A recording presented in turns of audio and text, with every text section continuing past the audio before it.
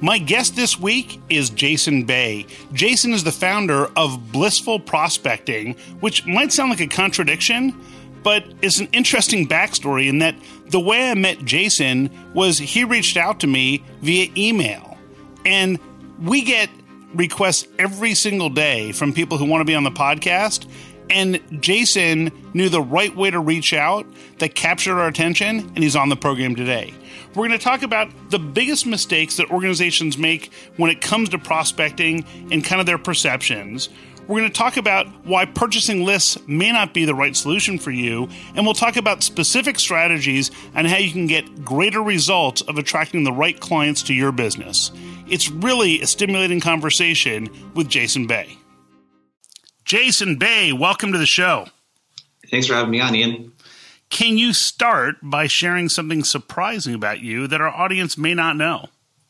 This is always a tough one, but I think one of the big things just over the years I've learned is that because I do a decent amount of speaking and I get on podcasts and I, of course, sell on a regular basis, I'm actually a pretty introverted person and pretty shy for the most part. To give you an example, when I was 5, my parents signed me up for a soccer team. And I remember walking up to our first practice. My mom dropped me off at the field and I was walking up and I had to put my hands over my eyes because I was so shy and embarrassed about other people putting their focus and attention on me. That's funny. And I had to sit out the first 10 or 15 minutes of practice because I was too embarrassed to go on the field and for the coach to be actively looking at me and giving me feedback. And I've sort of been the quiet, shy, more observational person my entire life, which I think there's a big misconception that introverted people don't do sales and you have to be extroverted and be a big talker when in reality, in my experience, and I'm sure yours is the same, it's the people that listen and ask questions that actually do well at sales. So absolutely, that's something that people don't really know about me. Yeah, and that's one of those great misconceptions. I think that as professional speakers, I'm probably the anomaly in that I'm a pretty introverted or extroverted person and a professional speaker as my primary business. But many, many, many of my dear friends and fellow speakers are introverts. And people say, how is that possible that this person who's standing up and performing in front of thousands of people is an introvert? And I think that there's a balancing act. And for me, it's, I certainly have some introverted traits because I'm not one who wants to go hang out at a party with a ton of people. Yeah. But I'm also not reluctant to start conversations and introduce myself to total strangers. So I probably fall into that strong extrovert category. But regardless of the introvert or extrovert, the main topic I want to address with you today and have you share with our audience has to do with prospecting. And it's something that we'll get into as we dive into our discussion, but there's some things that you did that caught my attention. And so for starters, what's the biggest misconception that businesses have when it comes to prospecting? I think the biggest misconception is approaching prospecting as if the prospect already knows that they have a challenge or a problem, and then already assuming that they know you're the person to fix it. So a lot of the emails are so aggressive, right? It's I know this about you. We can help you with this challenge. Let's hop on a call. And in reality, most B2B sales don't work like that. Especially if you're selling something that might be relatively new. The prospect that you're reaching out to isn't aware that they have a challenge or problem in most cases, or they're just not thinking about it. So when you approach prospecting, the thing that I always like to say is don't prospect to make a sale, prospect to start a conversation. You're not going to sell someone through the email that's never met you before. You should be pushing to educate the person, help them, offer value, get a conversation started. And that's what kind of allows you to earn the right to sell them. I love that, earn the right to sell something. It's something that my friend and fellow author and speaker Phil Jones says that sales is about earning the right to make a recommendation. And I agree with that completely. And it's this notion, I don't even want to say how many, but I get a lot of emails every single day from people either who want to come on the podcast or are trying to sell me something. And my favorite is the ones that I get when someone's trying to sell me something. And the most frequent one I get is, oh, would love to help you with sales and business development services because I'm sure in a business like yours, you really need our help. And I always respond because I'm snarky and I say, great, what is it about my website that gave you the indication that I needed help in this area? And most of them don't even respond. It's like, that didn't work out. And I think people take this shotgun approach of I'm going to send the same stupid generic message to everybody. And my hope is that I get a small percentage of people who respond. And it's just, I mean, theoretically, something's working or people wouldn't be doing it, or just people are okay wasting their time. What do you think it is? I think it's a little bit of both, but honestly, I think it's laziness. It's a lot easier to purchase a big list of thousands of emails, put a template together, and then wait for 0.1% of people to respond and then set up those appointments. And the shotgun approach is, unfortunately, what that does is it kind of ruins prospecting for everyone. Because then, G Suite and Gmail and Outlook, they start cracking down on cold emails and making it harder for the people that actually do it right for it to work. I just think it's laziness. I'll admit, when I first started doing this several years ago, I was one of those people that tried doing it that way because I honestly didn't know any better. And the responses I got back, people would literally tell me to F off in the email. And it was the same type of responses that you like giving that are kind of snarky. It's like, well, did you look at my website? Because if you looked at my website, you'd realize that I do the thing that you're trying to sell me. It's like insulting that you're trying to help me do this, It's laziness. One of my favorites was this guy calls me up. It was a phone call. I didn't know who the person. I didn't recognize the number. I made the mistake of answering the call anyhow.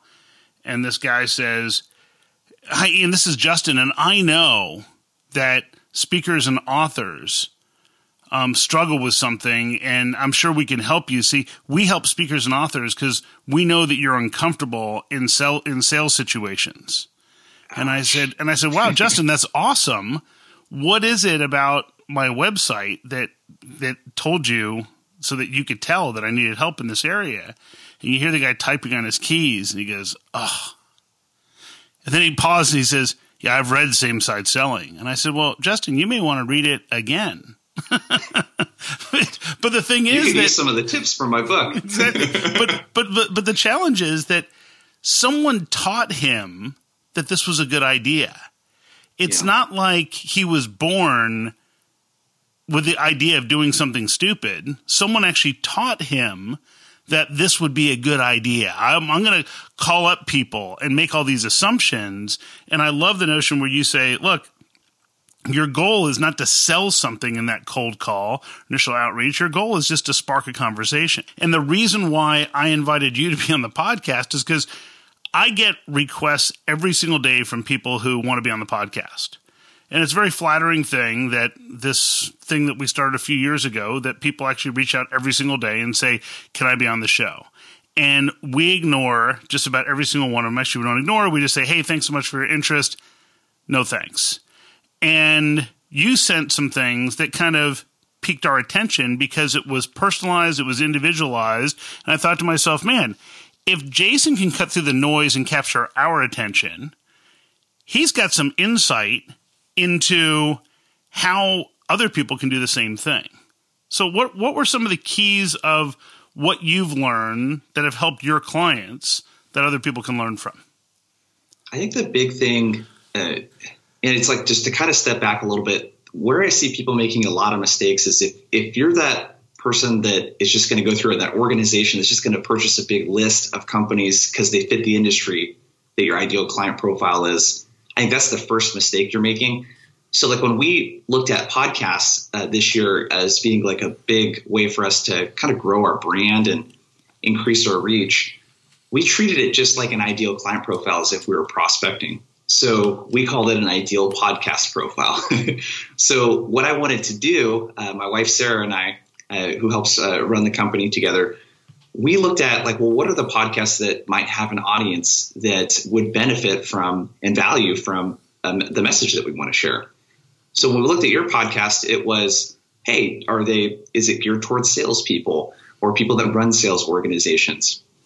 Is it business to business? Do they talk about sales and prospecting? Is there opportunities for prospecting type content? So we did a lot of research just on you and your podcast prior to even reaching out at all to make sure that it was a good fit, because we don't like to send any outreach that isn't personalized. And if we're going to take the time to personalize stuff and have our team help with all that, or if I'm going to take the time to record a 1 minute, 60 second, 90 second video, I want to make sure I'm reaching out to the right person at the right company. So that was a lot of what was going on behind the scenes. With podcasting, it's a little bit different than reaching out to a company in that, it's fairly easy to identify who the host is and your contact information is fairly public. So it's not quite as difficult as reaching out to a company with 1,000 people. You know what? Right. But I would argue that with the benefit of tools like LinkedIn, it's a whole lot easier than it used to be. Oh, there's just no excuse anymore. I 100% agree with you. I mean, pay $80 a month or use a free LinkedIn account, but for $80 a month, you can have a LinkedIn Sales Navigator account.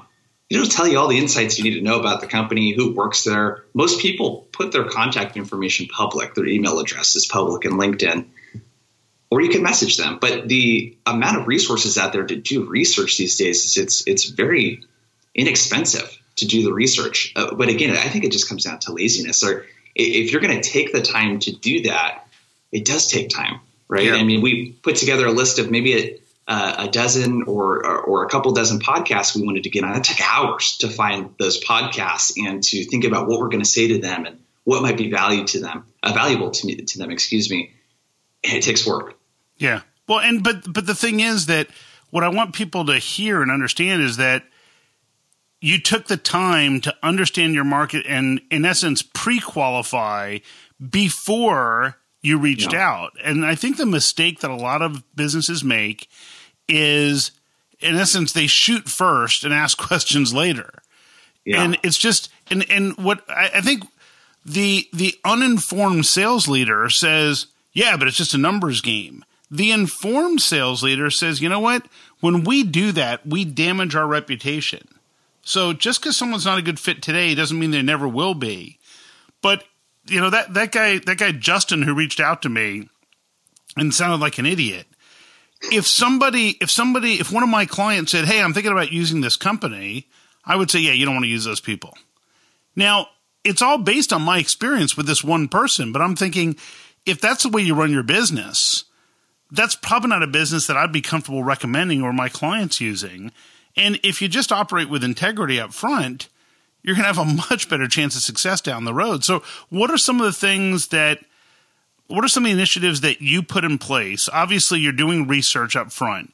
You're identifying who's likely to be a good fit for what you do and who's going to see value in what you offer. What are some of the things that you guide people towards doing to achieve better results? So the number one thing, even to work with us as a client, is we say, hey, that murder by numbers approach, we flip that on its head and we do the exact opposite. And we take an account-based approach. So we're literally going to look at every single company we're going to reach out to for you. And everything we do is going to be personalized. So if they're not bought in, if I can't get them bought into that approach, we're not going to work with them because we don't want to have that battle with them. So where I see people messing up is in a couple different areas, and where we really try to guide them is segmentation is so important. And it starts out with that ideal client profile. The big mistake that you can make, especially if you're a larger company, is say our solution is industry agnostic. That's like my huge pet peeve. And it's just because your solution would work with most industries doesn't mean that that's the way you're going to sell it.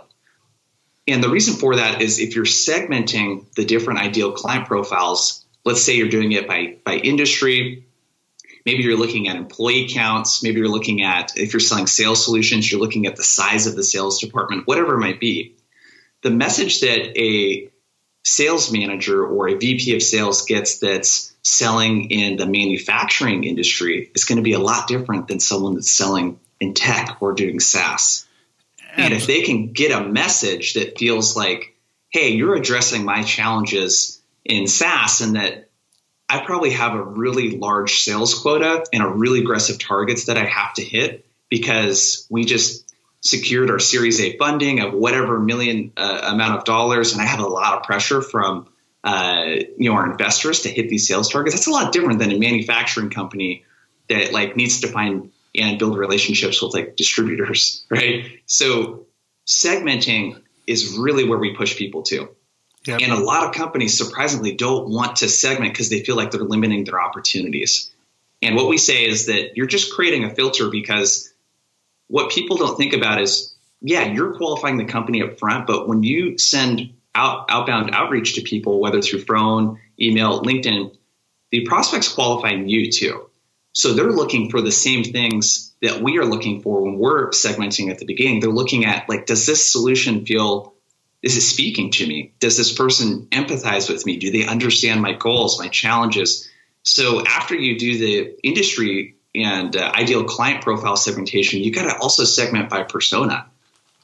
And we try to make the messaging different. Have you heard of the above the line, below the line selling approach? No, I haven't. So William Miller wrote this really great book. I definitely recommend checking out. It's called Selling Above and Below the Line. And what he talks about in there that's really interesting is he says the above the line decision makers at companies, so it's typically VPs and C-level, their initiatives and goals are really centered around like quarters and years. And they're mostly focused on things that are going to drive revenue or increase profit or reduce risk. Yep. Below the line is a little bit different. These are people that are maybe directors or managers, and they're doing the actual work. So like if we're using blissful prospecting as an example, those are the people that might actually be sending out the emails or managing the people that are doing the outbound processes. They're thinking like on a weekly basis. They're thinking on a monthly basis. Am I hitting my quota? What can make my day-to-day job easier?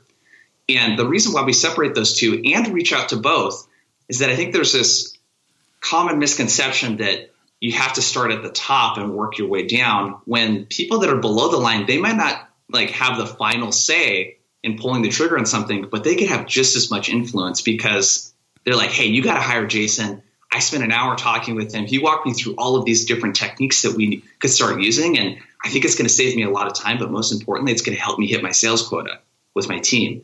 That person's going to have a lot of influence with their VP of sales or a chief revenue officer. So we try to segment the outreach that way because, again, if we use like manufacturing as an example, the VP of sales is having a lot different challenges and the messaging needs to be different than like a sales manager who is like actually there working day to day, pushing his or her sales reps. So that's the approach that we really want to do. And that allows you to do really great personalization. Oh, absolutely. Yeah. Because personalization now is, instead of just saying, hey, I saw an article that your company wrote and thought it was really interesting, that's all right, you know. But if you can say, hey, I not only saw this article, all this stuff was really great, but I know that like as a sales manager, you're probably feeling a lot of pressure to hit like your sales quotas, just like every other sales manager is. And you might be experiencing some pain in productivity or whatever it might be that's related to your solution. Are you open to talking about your challenges in this area? I have some ideas for you. Could I send them over?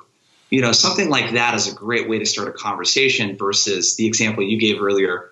I know that sales managers are struggling with their closing rate and hitting their quotas. You're probably struggling too. Am I right? It's like those emails are so bad when you make the assumption that you know the person and you know their challenges instead of just saying, hey, I think I might know what your challenge is based on other companies that we help just like yours. But most importantly, I'd like to just learn a little bit more about those and send over some ideas I think might be able to help you. Well, and what I love here, Jason, is that you're talking about, this is something we write a lot about in Same-Side Selling, and it's something we magnified even more in the second edition that's newly out. And the idea is that we want to market to and have conversations about the problems that we solve rather than the services that we provide. Meaning, you're not reaching out to people saying, hey, do you need prospecting services? Instead, you're reaching out saying, look, a lot of people are struggling to hit their numbers because they can't get the attention of their ideal customers. Yeah, we're having that problem. Now you have something worth talking about. But you're describing the problems. And one of the keys that we found in our research is that it often comes down to the disarming notion, meaning if I contact you and say, I have the greatest thing, you just don't know it yet, it just feels slimy, and there's not enough Purell in the world to rectify that. But if instead I say, look, when I deal with other technology companies who are struggling to get their foot in the door in the right opportunities, they usually find that either they get no response from people, or they can't capture the attention of their ideal customer, or they're just having trouble standing out above the noise of their competitors who are often inferior to them. And for the right organizations, they tell us we deliver amazing results, but only about half the people we talk to are the right fit for how we approach that. Is that something that you're struggling with? And now it's like, if they are, then you've got their attention. And if not, they're probably not right for you today anyhow. Mm-hmm.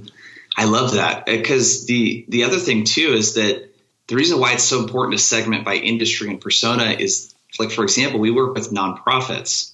Nonprofits don't say revenue, they say impact. Yep. So we help them grow their impact. So like the language in the email is even going to change depending on the industry that you're reaching out to.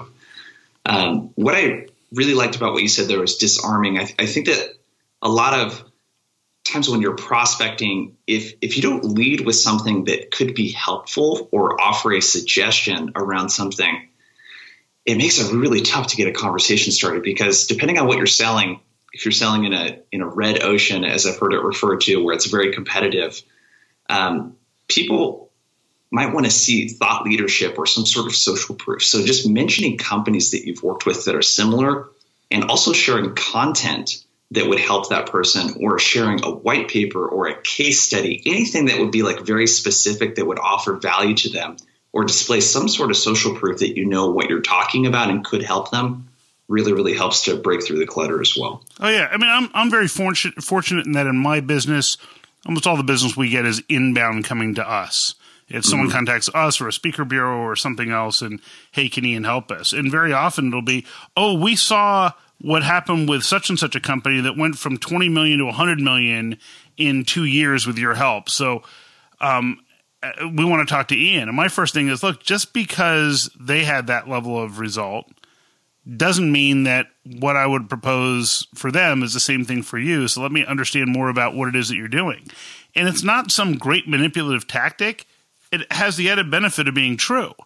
I truly don't know whether or not the same method we applied for that company is going to apply to the one who's calling in now. And in most cases, it's not going to be. It's going to be a variation on that. And that humility to say, I may not be the right fit, I think goes a long way. I had somebody who contacted me a while back, and they said, oh, we have this conference, and it's women in sales that we want you to come speak at. And I said, well, I'm really flattered that you reach out to me. Have you considered the fact that your audience might respond better to a female speaker? Yeah. And it was like, well, what do you mean? I said, well, I'm just trying to put myself in your attendee's shoes.